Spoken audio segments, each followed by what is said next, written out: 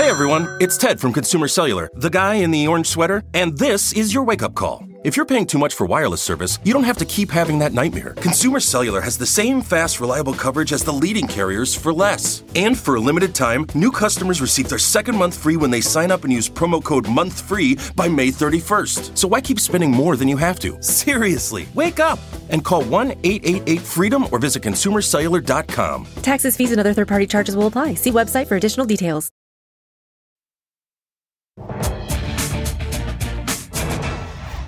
Tonight on The Readout, I said to him, are you out of your effing mind?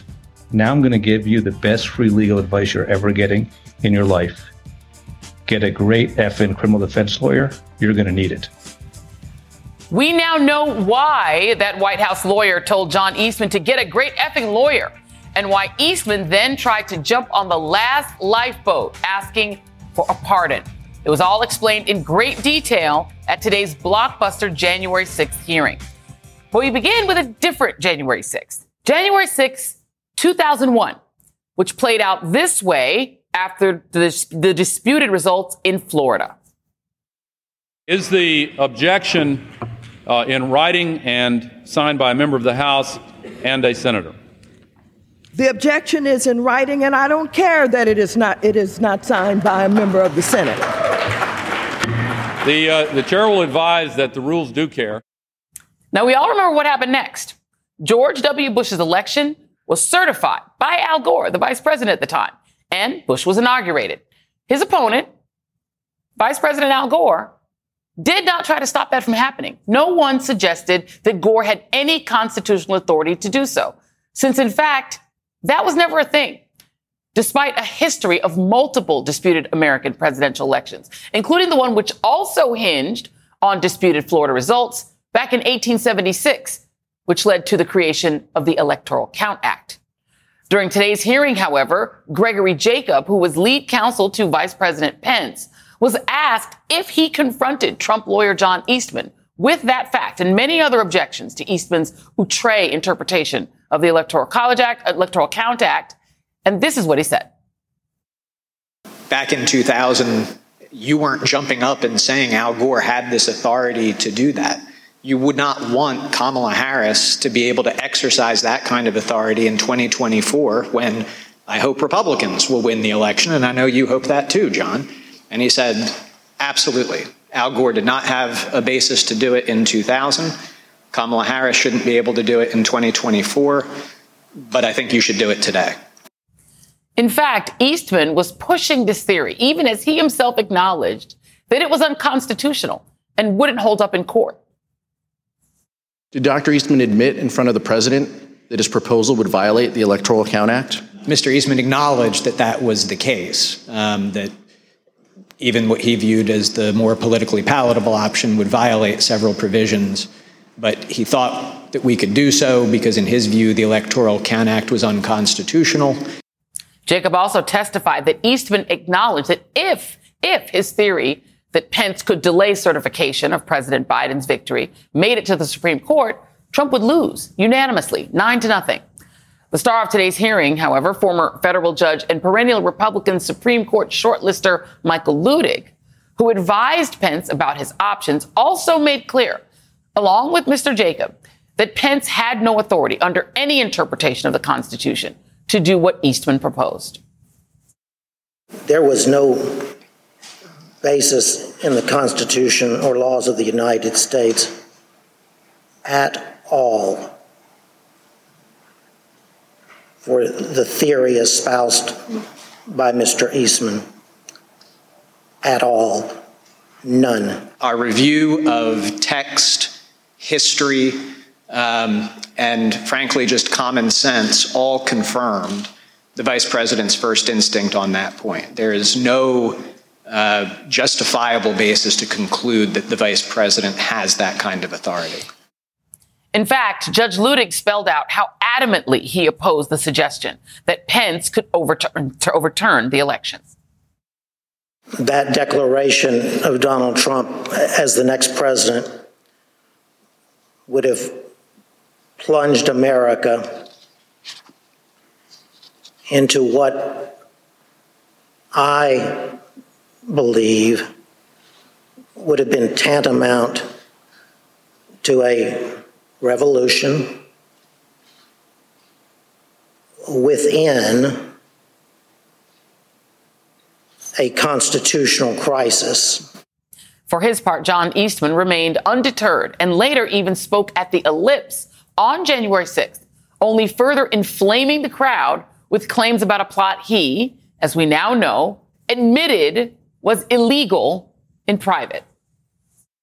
And all we are demanding of Vice President Pence is this afternoon at 1 o'clock, he let the legislatures of the state look into this so we get to the bottom of it and the American people know whether we have control of the direction of our government or not. Taken together, today's hearing filled in the blanks of why White House lawyer Eric Hirschman advised Eastman to get a great effing lawyer, several of them, as committee member Pete Aguilar revealed yet another bombshell. Just a few days later, Dr. Eastman emailed Rudy Giuliani and requested that he be included on a list of potential recipients of a presidential pardon. Dr. Eastman's email stated, quote, "I've decided that I should be on the pardon list, if that is still in the works." After Trump declined to give Eastman that presidential pardon, Eastman pleaded the fifth repeatedly when deposed by the committee, 100 times to be exact. Joining me now, Olivia Troy, director of the Republican Accountability Project and a former top aide to Vice President Mike Pence. Daniel Goldman, former assistant U.S. attorney for the Southern District of New York and general counsel for the House Intelligence Committee during the first Trump impeachment. He's now running for Congress in New York. And Maya Wiley, President and CEO of the Leadership Conference on Civil and Human Rights. Thank you all for being here. I want to zero in on Mr. Eastman because it seems to me, I'm going to go right down the center of my panel here to Mr. Goldman. It seems to me that not only was what he was proposing unconstitutional, he knew it was unconstitutional. Not only did it violate the law, I mean, the Electoral Count Act, he knew it violated that law. And he knew that in terms of precedent, it violated that too, because he said Al Gore should not have had the right to do this. He thinks Kamala Harris should not have the right to do it. But, quote, we should go ahead and do this anyway. Your thoughts? Well, you hit the nail on the head. I mean, the difference between just sort of violating the Electoral Count Act and knowingly conspiring with others to interfere with the lawful functioning of government is exactly what you and Greg Jacob said today, which is that he knew that what he was advocating for was illegal, yet he was doing it anyway. And you don't have to take my word for it. You can take the word of District Judge Carter out in L.A., who made a finding by a preponderance of the evidence that Eastman may have committed that exact crime, conspiring to defraud to overturn the election. And who was his co-conspirator, according to Judge Carter? Donald Trump. So if John Eastman is taking the fifth, is asking for a pardon, because he clearly at that point recognized that he was in criminal hot water, the only other people who were really integrally involved in pushing Eastman's theory were Rudy Giuliani, Mark Meadows, and Donald Trump. It does seem at this point like what we've seen over the last couple of weeks is most of the rest of White House officials were behind the scenes pushing against this whole scheme, but that Eastman kept pushing forward. I mean, even to the point where he fully acknowledged that what he was doing was illegal, but he just wanted Vice President Pence to do it anyway. And, you know, let me just read for a second, Maya, from the 12th Amendment to the Constitution, because I thought that aside from everything else that we're learning, it's a fantastic civics lesson that Americans are getting by watching these hearings, because people don't necessarily know the minutia of what's in the Constitution. But one thing is pretty clear. If you do remember January 6, 2001, that the position of the vice president in that moment is ceremonial. It's purely ceremonial. It's like the Oscars. You know, the person reading the Oscars envelope doesn't determine who wins the Oscar. They're literally just reading it. And so is the vice president. And Mr. Pence went and asked people who would know. He asked people like Michael Ludig. He went and asked the former vice president, Dan Quayle. He went and asked people just to be sure. And his counsel asked, and they were told, no, you need to stick with this. The president of the Senate shall, in the presence of the Senate, and the House of Representatives open all the certificates and the votes then shall be counted. Period. That's the job. And yet his persistence, Maya, is what's mind-boggling here. Right up until the day of the insurrection, he himself gets on at the podium and starts still spouting this demand to Mike Pence. What do you make of all this? Look, I make of all this what was already largely in the public eye, but that these hearings are making crystal clear with additional new and powerful evidence, which is everybody, including those close to Donald Trump, appointed by Donald Trump, that Donald Trump chose to take before Senate confirmation, that he relied upon to defend him in impeachment and brought into the White House counsel's office. These are his close supporters all saying the same thing behind closed doors, which is, no, this is insanity. This is crazy. Judge Luttig, I mean, the thing about this is a person with whom I know I personally would share very few things that we would agree upon. I can say that the saving an American democracy requires us all to recognize what the boundaries are. That 12th Amendment is a clear, crystal clear boundary. And what we have seen, what I make of it is those who seek power, like a John Eastman, like a Rudy Giuliani, and like a Donald Trump, are really saying, we will ignore the Constitution of the United States if it serves us. And the reason this committee hearing, I hope, is getting the time and attention it deserves is because the true message here is no matter your political beliefs or your party, this is an existential crisis if we believe lies because they are told repeatedly, including lies about what our Constitution tells us. I mean, Olivia, I want to go to you because you worked for Mike Pence. I mean, can you imagine what would have happened in 2001 had Vice President Gore simply said, no, I disagree with what the Supreme Court has said about the outcome in Florida, and I will simply declare myself to be the president. I mean, that is literally what was being asked of Mike Pence, to declare himself vice president again. But I want to have our audience listen for a moment again to Vice President's team, some of members of his team reacting to Donald Trump, then releasing a statement on January 5th, lying about Mike Pence's beliefs and trying to say Mike Pence agreed with all of this. Take a look. We were shocked and disappointed because whoever had written and put that statement out, it was categorically untrue. I was irritated and expressed displeasure that a statement could have gone out that misrepresented the vice president's viewpoint without consultation. Olivia, talk about the pressure that was on Mike Pence, who, again, was a partisan supporter of Donald Trump, and the pressure that he and his staff and his team were under. Yeah, look, to your point, he was an unwavering, loyal follower, right? He served the administration for 4 years, and you basically saw no daylight between him and Trump the entire time. Even, as a frustrated staffer, sometimes I really wanted it to be there, but he was unwavering on it. And so I have to say, when I saw that statement go out initially, I was thinking to myself, like, this is definitely a false statement. It's not the first false statement that Donald Trump has put out, right? This is his usual modus operandi, is what I will say about Donald Trump and who he is. And so that just shows the intimidation, because that was the intent of that statement. That statement was meant to publicly intimidate the Pence team and Mike Pence himself. And it was also, let's be honest, meant to radicalize Trump supporters and followers to continue to fuel and fan the flames that were going to lead up to what we saw develop on January 6th. And we know that from the Washington Post reporting a few days before that, on January 3rd, Trump is literally telling the people in his office, don't tell Mike Pence anything. He's isolating the vice president, Olivia, and saying we're going to pressure him and isolate him and then make him the hate object of that growing and increasingly angry crowd on the 6th. Yeah, so it's a secret coup going on, right, that they're planning to overturn a free and fair election. And then there's this kind of secret type of plot against his own vice president. And look, You may disagree with Mike Pence's politics and his political ideology, but we should never, no matter what party you belong to, be okay with a scenario where the president of the United States is plotting to figure out how to navigate into getting his own vice president to commit treason with him. Mike Pence is a lot of things, but he's certainly not a traitor to our country. And Dan, the Justice Department has said they're quite interested. They would like to see the transcripts of all of these interviews.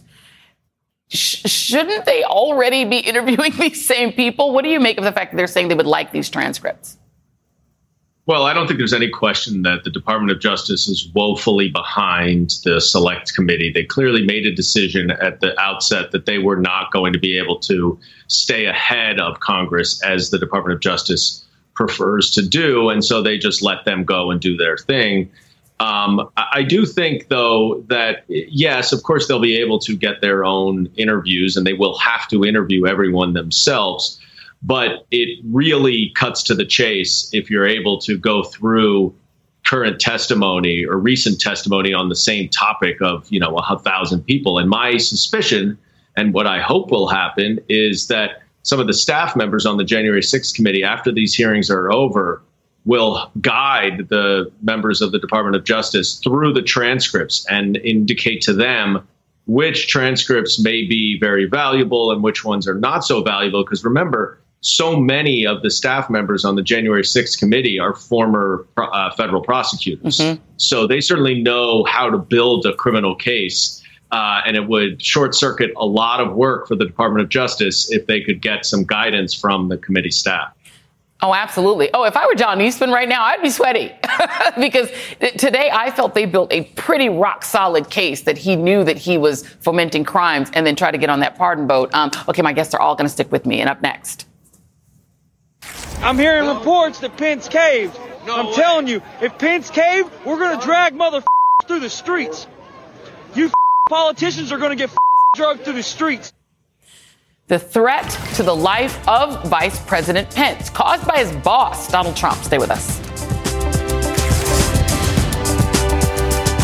Today and every day, Planned Parenthood is committed to ensuring that everyone has the information and resources they need to make their own decisions about their bodies, including abortion care.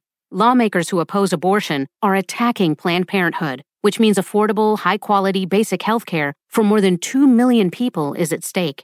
The right to control our bodies and get the health care we need has been stolen from us. And now, politicians in nearly every state have introduced bills that would block people from getting the sexual and reproductive care they need. Planned Parenthood believes everyone deserves health care. It's a human right. That's why they fight every day to push for common-sense policies that protect our right to control our own bodies and against policies that interfere with decisions between patients and their doctor. Planned Parenthood needs your support now more than ever.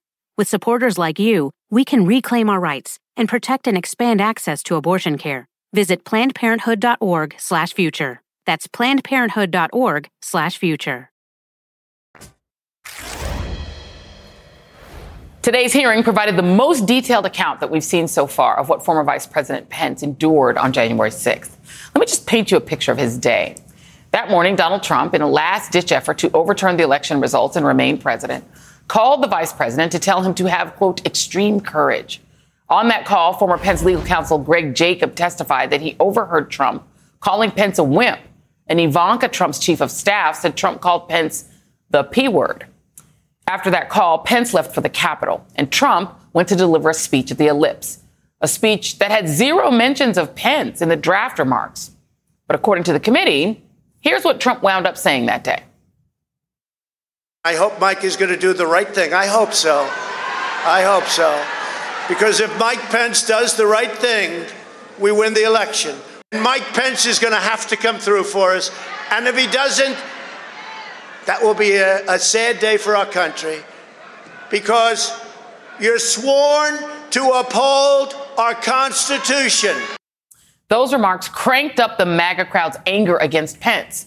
And that anger grew after Trump tweeted that Pence didn't have the courage to do what needed to be done. Trump did this even after being informed that there was a violent mob attacking the Capitol. The committee noted that the angry crowd surged directly after that tweet. Pence was escorted to a secure location. Congressman Aguilar pointing out that at one point the insurrectionists were only 40 feet away from the vice president.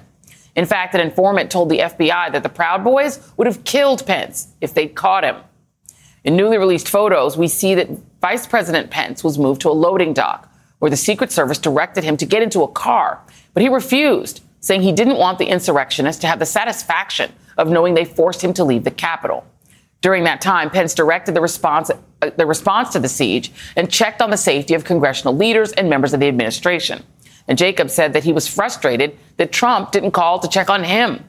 After 4.5 hours, Pence went back to the Senate chamber and late that night certified the election for Joe Biden, just as the Constitution prescribes. Back with me, Olivia Troy, Daniel Goldman, and Maya Wiley. And Maya, Greg Jacob, who I thought was actually the most effective presenter today, said that after all of this happened, he emailed Eastman, just to button up our Eastman conversation, and said, thanks to your bullshit, we're now under siege.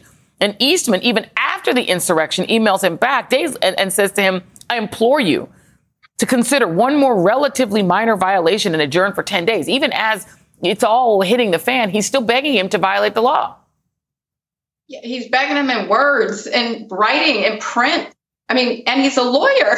So it just goes to tell you how brazen and how transparent John Eastman's efforts. But remember, it's his efforts that Donald Trump searched for, right? I mean, Donald Trump, what we've heard in prior days of testimony is Donald Trump didn't like what he was hearing from his campaign. He did not like what he was hearing from the Department of Justice. He did not like what he was hearing from Mike Pence's lawyers or from White House counsel. And so he went in search for and found the person who would tell him what he wanted to hear, what he was searching for, and the thing that enabled him to gin up the crowd. One point we should just add to the danger to Mike Pence that day. It was because the foot soldiers in this revolution were actually white supremacists and extremists that Roger Stone had been cultivating a relationship with since 2018, who was actively engaged in the war room along with Steve Bannon, who at Breitbart did work to normalize and whitewash extremism and white supremacy. And that all of this culminates in the Proud Boys. And this was in testimony, I'm afraid, may have been missed a little bit, but the committee pulled this out, that before the speech that day, the Proud Boys were already scoping out the Capitol and entry points. And then we hear that they may have been within 40 feet of Michael Pence. Yeah. But what does that tell us about what's at stake in our Constitution? It's also about how we're driving racism and hate and violence. And I also, in addition to Greg, would add the Judge Luttig in stating this isn't about looking backwards at what happened. This is about looking forward to what will come if we do not interrupt it now. Indeed. And, Olivia, I mean, look, Mike Pence called it rubber room stuff, but it was also extremely dangerous stuff. I mean, to Maya's point, it's not as if the people around Trump didn't know who the Proud Boys were, because they were the people he told to stand back and stand by. Roger Stone had lots of experience with them. These are extremist group, the Three Percenters, the Oath Keepers. They knew who these people were. And per the previous testimony that we've seen during these hearings, they were doing recon. Some people who made really violent threats were doing recon with members of Congress who were taking them to places that people don't normally go on tours. So they had intel on where to find people. They knew who to find. And then they were siphoned off from the rally and sent to the Capitol with the mob then coming in behind them. I want to show a picture of, this is Mike Pence looking at Trump. This is when Trump finally sends out a video telling everyone to go home. That's one picture that we can see of Mike Pence. And this is him sort of looking and sort of wistfully at that. And then you've got a picture of Pence moments after being evacuated. You can see him with his wife, Karen, his daughter, and his brother, who, by the way, later voted to decertify the Pennsylvania election and voted against having an inquiry into his brother's potential hanging. Mike Pence seemed to be the odd man out. Did he understand that Donald Trump was cultivating extremists around him? Did he have any sense of what Donald Trump was bringing his way, in your view? Yeah, like my personal opinion is that I think no one who has worked anywhere near Donald Trump in that circle, it would be naive to go into this situation and not understand the gravity of what you're dealing with and who Donald Trump is. We've all lived it. Those are staff firsthand. We know what he's capable of. And so I'm sure that Mike Pence that day knew that he was going to incur the wrath, even though he was just doing his constitutional duty. But to your point and to Maya's point, what is really alarming here is the extent of coordination that went on amongst Eastman, amongst all these entities, and with Trump, and with domestic extremist groups. And that coordination is ongoing, right? That is happening. Some of these people are running for office. Some of them are being installed in critical positions that could be very, very influential or possibly overturn future elections. And the threat lives on. The threat was to Mike Pence's life that day and to our country's leadership. But that threat still looms large in our communities. These divisions are being created every single day, and they're getting larger.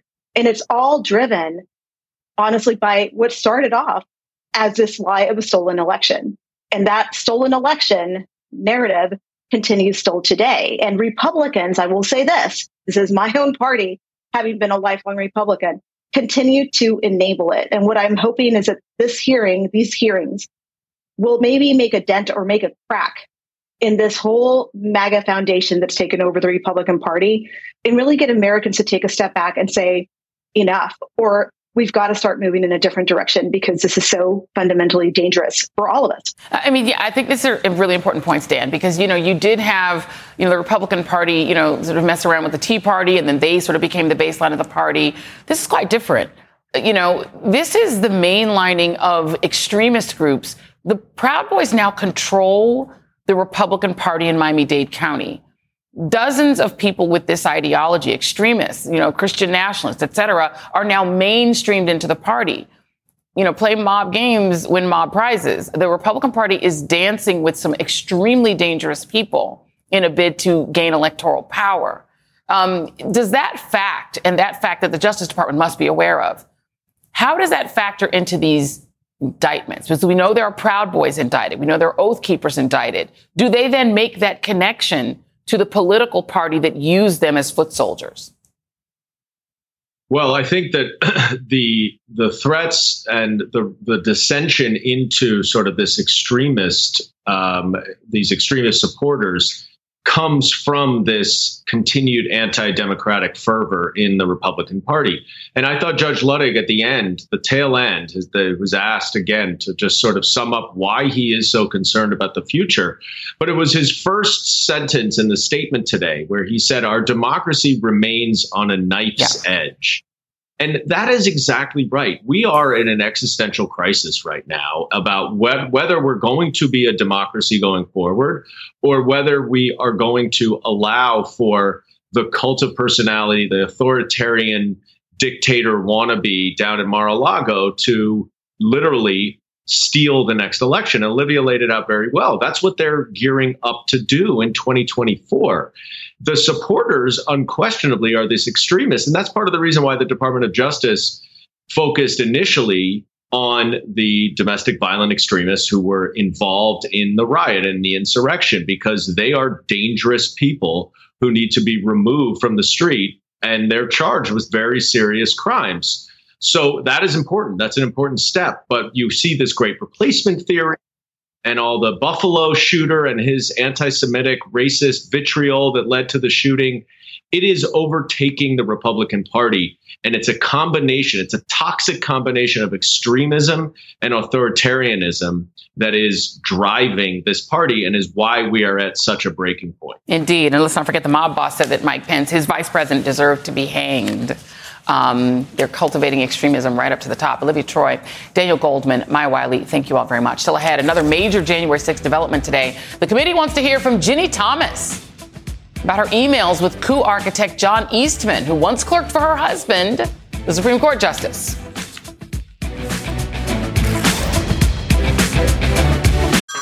Hey everyone, it's Ted from Consumer Cellular, the guy in the orange sweater, and this is your wake-up call. If you're paying too much for wireless service, you don't have to keep having that nightmare. Consumer Cellular has the same fast, reliable coverage as the leading carriers for less. And for a limited time, new customers receive their second month free when they sign up and use promo code MONTHFREE by May 31st. So why keep spending more than you have to? Seriously, wake up and call 1-888-FREEDOM or visit consumercellular.com. Taxes, fees, and other third-party charges will apply. See website for additional details.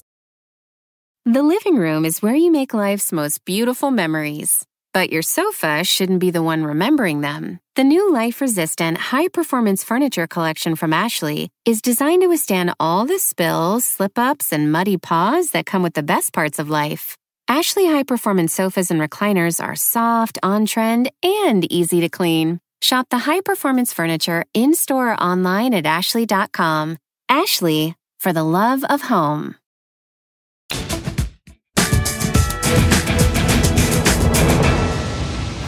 There was an interesting plot twist before today's hearing started, and it comes from none other than a woman married to a sitting Supreme Court Justice, Virginia Ginny Thomas. Now, we've known for some time that she was actively encouraging the Trump plot to overturn the election. What we didn't know, and have now come to find out, thanks to the Washington Post, is that she seemed to be having a conversation with John Eastman, the man responsible for giving Trump the dubious legal justification to steal the election. Today, the New York Times reported that in one of the emails with a pro-Trump lawyer, Eastman argues that there is a heated fight underway at the Supreme Court over whether to hear arguments about the president's efforts to overturn his defeat at the polls. Here's a good time to point out that Justice Thomas was the lone dissent in the Supreme Court's order rejecting Trump's bid to withhold documents from the January 6th panel. Oh, and did I mention that Eastman once clerked for Justice Thomas? Eastman, who refused to cooperate with the committee, published the email in question. In it, you can see that Thomas was asking for an update on his coup attempt. In a statement today, Eastman said, quote, "I can categorically confirm that at no time did I discuss with Mrs. Thomas or Justice Thomas any matters pending or likely to come before the court." So to recap, just how invested Ginny Thomas was in trying to overturn the election. Not only did she email Eastman, she reached out to Trump's chief of staff, Mark Meadows, and to Arizona lawmakers. Today, January 6th committee chairman Benny Thompson told reporters that the committee wants to hear from Mrs. Thomas. Some information that refers to Ginny Thomas, and we think it's time that we would, at some point, invite her to come talk to the committee.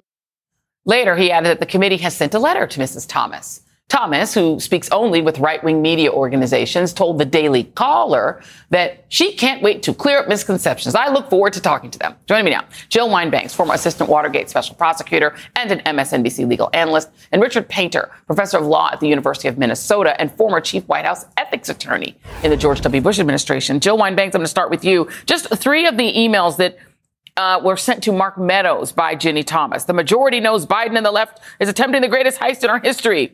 To Mark Meadows, do not concede. It takes time for the army who is gathering for his back. And a third, can't see America swallowing the obvious fraud, just going with one more thing and no freaking consequences. The whole coup and now this. We cave to people wanting Biden to be anointed. Many of us can't continue the GOP charade. If you had Virginia Thomas in front of you on this committee, what would you want to ask her? I would want to ask her all the questions about her full role, not just these emails to Eastman, not just her emails and texts to Mark Meadows, but I want to know more about her planning possibilities. Did she participate in planning this? She certainly attended. She says she left because it was cold. Not very believable to me, but, you know, maybe it's true. I certainly would want to know that. But I would want to know what she was talking about when the army assembling. What army was she talking about? How much did she know about the attempt to get into the Capitol before the actual breach of the Capitol? Those are things that I'd want to know. But I also want to know more about how she worked with Eastman, who was her husband's clerk.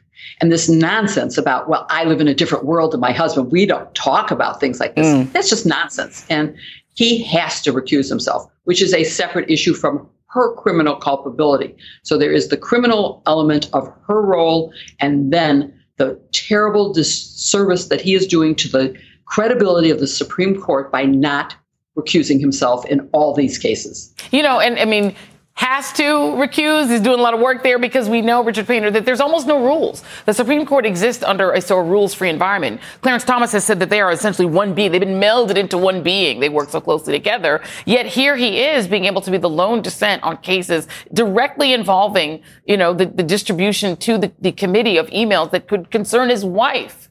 Is there anything that Chief Justice Roberts could do? Is there any recourse with Clarence Thomas having the insurrectionist right there in his home? Well, there are rules. There's a federal statute requiring a federal judge or justice to recuse from a case in which his or her impartiality might reasonably be questioned. The problem is with the United States Supreme Court, there's nobody to enforce the rules, or nobody who is apparently willing to enforce the rules. And that's why we need a code of ethics for the United States Supreme Court passed by Congress with a mechanism for enforcing those rules. Congress can enforce them through the impeachment clause. I will remind everyone that in 1968 or late 1960s, Justice Abe Fortas was forced to leave the court and would have been impeached by the House and maybe convicted by the Senate because he took money from a party to a case before the court, apparently under pressure from his spouse. Well, perhaps Justice Fortas should have known that the better route would simply be for his spouse to become a consultant for the client. Fortas recused from that case, and he was still forced off the court simply because of the money from a party before the court, in the case before the court. Justice Thomas did not recuse from the Thompson case. He needed to recuse. He must have known that his wife was in the middle of this contesting the election business. He must have known that. We don't know how much. We don't know whether he knew that she was talking with Mr. Eastman. We will find that out when she testifies in front of the committee. I believe that Justice Thomas should testify in front of the committee, or at least in front of the Judiciary Committee, because the integrity of our courts is absolutely critical in the impartiality of our justices in a case such as this. And I mean, that would be a good question, whether, Jill Wine-Banks, whether they could call, whether the Judiciary Committee, the Senate Judiciary or House Judiciary Committee could separately call Justice Thomas. We know there's separation of powers issues here, but is that a possibility? Because it seems to me he lives in his accountability-free zone. Unfortunately, he does live in that accountability-free world. The possibility, of course, there's a possibility, whether there is political will to do it and how long it would take while the court continues to suffer, and whether Justice Roberts could in some way approach Justice Thomas and say, you're killing the court. You have to do something here. At this point, I don't think that recusal is enough. I think the damage that he has done and the politicization that is apparent from the relationship. And as I said, it's ridiculous to think that Justice Thomas doesn't know what Mrs. Thomas is doing, or that Mrs. Thomas has no idea what the cases are before the Supreme Court. We all know what the cases are, and she knows that her case was being decided by him, and he was a lone dissenter.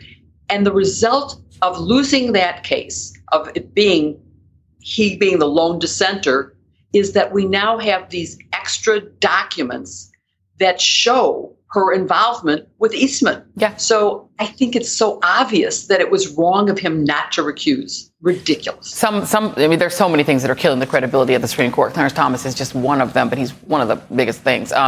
Jill Wine-Banks, Richard Painter, thank you both very much. We'll be right back after this. On January 5th, 2021, Raphael Warnock became the first black Georgian elected to the United States Senate, alongside John Ossoff, who became the state's first Jewish senator, reflecting a political transformation fueled by the might of black voters and other voters of color. The very next day, a MAGA insurrectionist mob stormed the halls of Congress, driven by lies about election fraud. In a new essay, Senator Warnock reflected on these two crucial days in American history.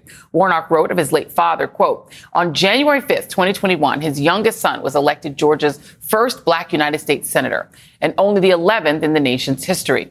What would he think about the attack on the Capitol the very next day? Both say something profound about the America he knew and the one he always knew we could become. Joining me now is Senator Raphael Warnock, author of the new book, A Way Out of No Way, a memoir of truth, transformation, and the new American story, which I'm very excited to read. Senator and Reverend Dr. Warnock, thank you very much for being here. I really appreciate you. So tell me, what do these two parallel events, what do they say about our country? Thank you so much, Joy. It's great to be here with you. Listen, every family has a complicated story, all of our families.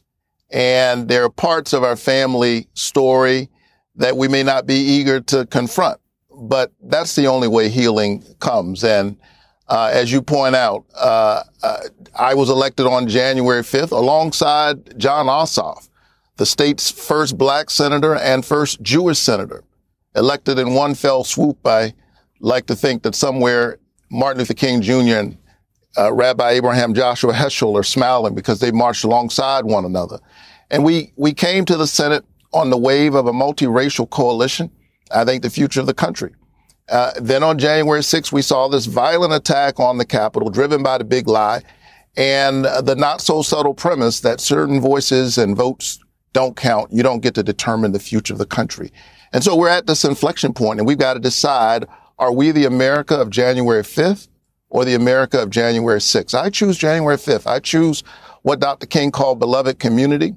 And when I think about my dad, who I mentioned, I talk about in that essay, born in 1917, a World War II veteran who was once asked to give up his seat to a white teenager while riding the bus in his uniform, but saw the arc of history in our country, I remain hopeful. And we must all remain vigilant. Well, I mean, the reality is that January 5th in some ways caused January 6th, right? I mean, that reality that a state like Georgia in the South, a state that historically has been, a repository of racism, et cetera, and oppression, produces this black and this Jewish senator because of the change in the vote. Like, that's what they were mad about, right? It's that new electorate that is capable of electing you and John Ossoff that people were so angry about. So, I mean, what do you expect and hope to hear when two Republican members, who are still elected officials in your state, Brad Raffensperger, who we know Donald Trump pressured to try to give him the election, and his deputy Gabriel Sterling, they're going to testify to this same January 6th committee.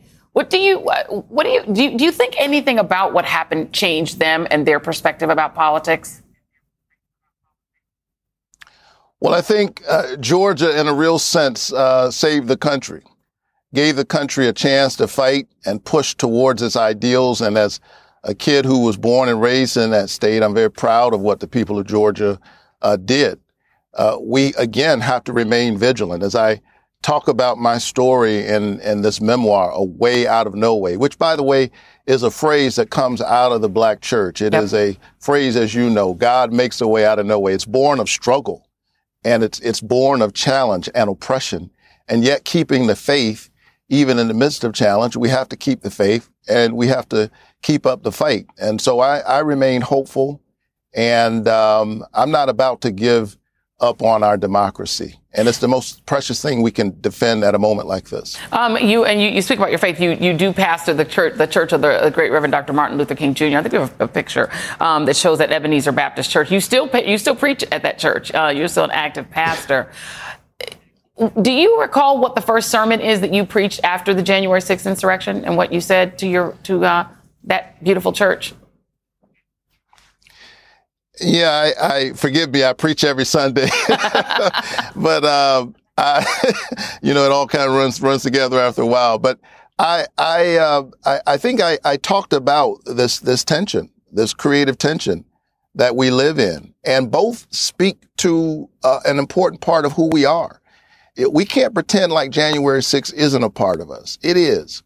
But the good news is so is January 5th. And when I think about my own improbable journey, when I think not only about my dad, but my mom, who grew up in Waycross, Georgia, picking somebody else's cotton and tobacco, those 82-year-old hands that used to pick somebody else's cotton and tobacco, picked her youngest son to be a United States senator. And yes, there are challenges. There are moments when the democracy expands. There are moments when it contracts. But even contractions can give birth to new possibilities and a new world, and we have to fight for it. I would be remiss if I didn't ask you, even though I hate to have you have to even address it, but you are facing, what do you make of the fact that the voters on the other side of the aisle chose someone like Herschel Walker, who's a football legend? I used to, revere him as a football player, but given all of his challenges, his sort of pound cake speech version of what black men should be doing in terms of the home and the reality of his own situation vis-a-vis babies and mamas, what do you make of that hypocrisy and the fact that he is who Republicans think is fit to serve in the United States Senate and to remove you from the Senate? I think that in the midst of this campaign, the people of Georgia have a real choice before them about who they think is ready to represent them in the United States Senate. I'm proud of my lifelong commitment to service and how I've translated that into the Senate and the work that we're doing to fight for ordinary, hardworking families. That was very diplomatic. Because you're a pastor, so that you're a man of God. That was very diplomatic. Senator Raphael Warnock, thank you very much. Congratulations on the book. And special coverage for all of our audience. Cheers. And special coverage of today's dramatic hearing is coming up next.